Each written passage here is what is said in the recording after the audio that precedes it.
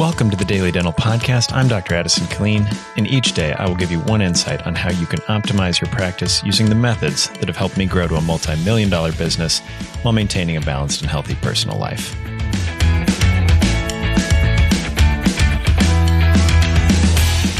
Good morning. It's Monday, July 10th.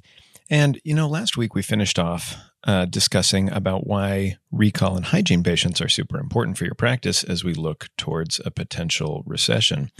But there's another kind of patient that is actually more valuable in the dollars collected in the first 6 months, and that is emergency patients. So obviously emergency patients are great for a practice when we have some capacity in our system.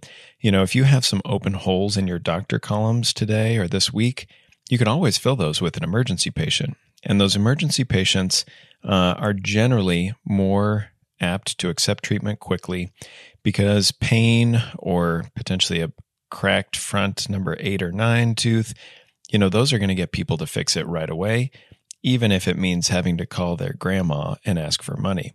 The other thing, we did a statistical study a while back that looked at more than 350 practices. And we looked at a couple different exam types, whether it was a comprehensive, like a D0150 comprehensive exam, or a problem-focused exam, so kind of a short-term limited problem-focused exam, or a D0180, which is the comprehensive periodontal exam. Now, then we looked at the revenues of those practices from that one patient over the next 6 months, because I said, well, in the short term, what is better from a revenue perspective? If the patient came in for a D0150, the comprehensive normal patient exam, typically would happen in the hygiene column where they come in and get a full mouth series and everything. The typical revenue on that patient was around $600 to $700 in the first 6 months. And that's averaged across all the practices in the U.S. that we were looking at. The next one was the periodontal exam. So if the first comprehensive exam was only $600, the periodontal exam revenues were close to $1,200. So that kind of makes sense as we think about it.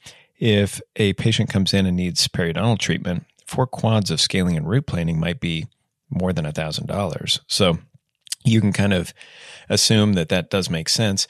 Now, the number of practices across the U.S. that were actually using that D0180 periodontal comprehensive exam code was actually quite small. So the data around that code is much smaller, but it does make sense.